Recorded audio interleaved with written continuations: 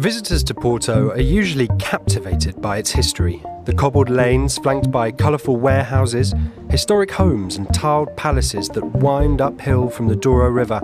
But dig a little deeper and you soon discover that these historic facades envelop a modern and creative city. Bustling neighbourhoods are filled with cafes, restaurants and boutique stores, and an art district of museums and galleries that fuels the city's appetite for contemporary culture and design. Porto is Portugal's second city. Some 220,000 people call it home, and while Lisbon is the seat of government, Porto, by virtue of its proximity to the country's manufacturing hubs, has always been its business heart. Yet as little as 15 years ago, the lively city you see today didn't exist. During a period of decline in the 1980s and 90s, its historic centre was virtually abandoned until, in 2005, the municipality began investing in repair and renovation, taking a long-term approach that allowed the city to find its feet and grow naturally. While public investment kick-started regeneration, it was smaller, privately funded projects that added the creative flair. Brother and sister team, architect Emmanuel Souza and economist Patricia Souza renovated a 19th century townhouse to open Rosa et al. Guest House in 2012. One of Porto's first boutique guest houses, it was also a pioneering commercial project that showcased how the city could be sympathetically redeveloped. When we initiated Rosa et al. Townhouse, for example, it was a thing that we wanted to really give back to the city.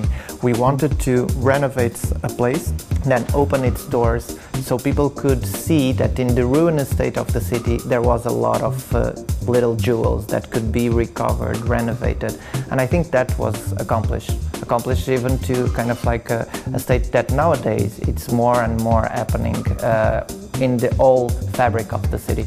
4 years later, Emmanuel and Patricia opened a second venture, fashion store Early Made, which illustrates the growing power of made in Portugal. All the brands it stocks, including the likes of Maison Kitsune, Folk and Homecore, are made, designed or hand-finished in factories and workshops around Porto. The Souzas also collaborate with local makers and artists, weavers, ceramicists, painters and sculptors, all based in the city. It's a sort of connection between tradition and high-tech that is making the equation to Portuguese industries. We wanted to kind of like make people aware that a lot of production was being made in Porto and in Portugal, and that there was a lot of creativity here that was kind of like not being developed to its full potential. You can find textile manufacturers, furniture makers, ceramic studios and more, all within an hour's drive of Porto.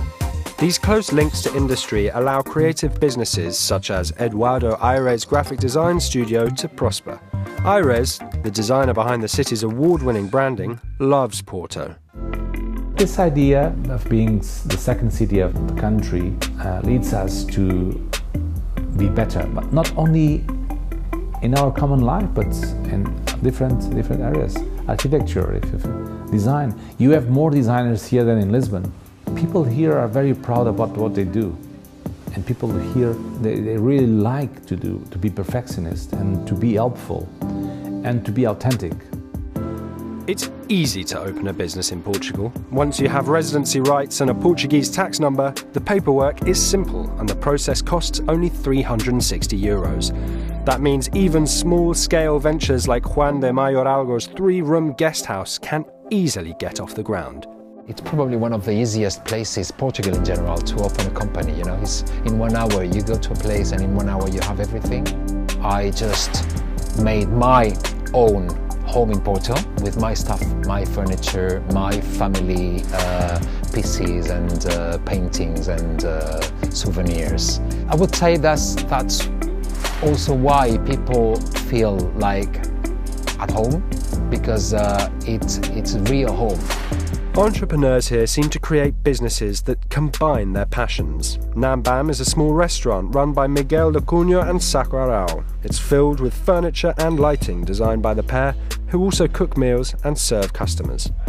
We serve Japanese home-cooked food using local ingredients, and we call our restaurant or cafe Nambam Port Kitchen and Cafe and Studio. Miguel is a furniture designer, and I used to study fine art.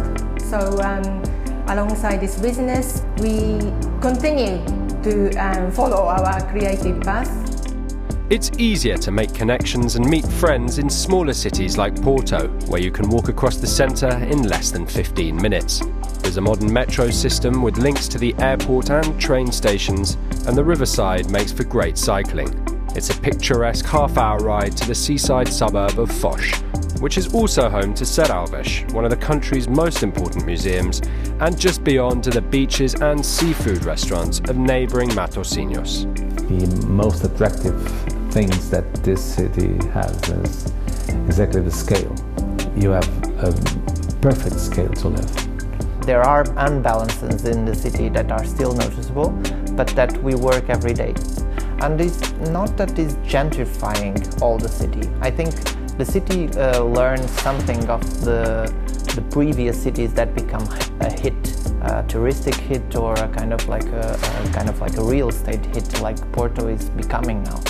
Small, business-savvy, creative, friendly and affordable, today Porto is one of Europe's most livable small cities. Pack a bag and find out for yourself.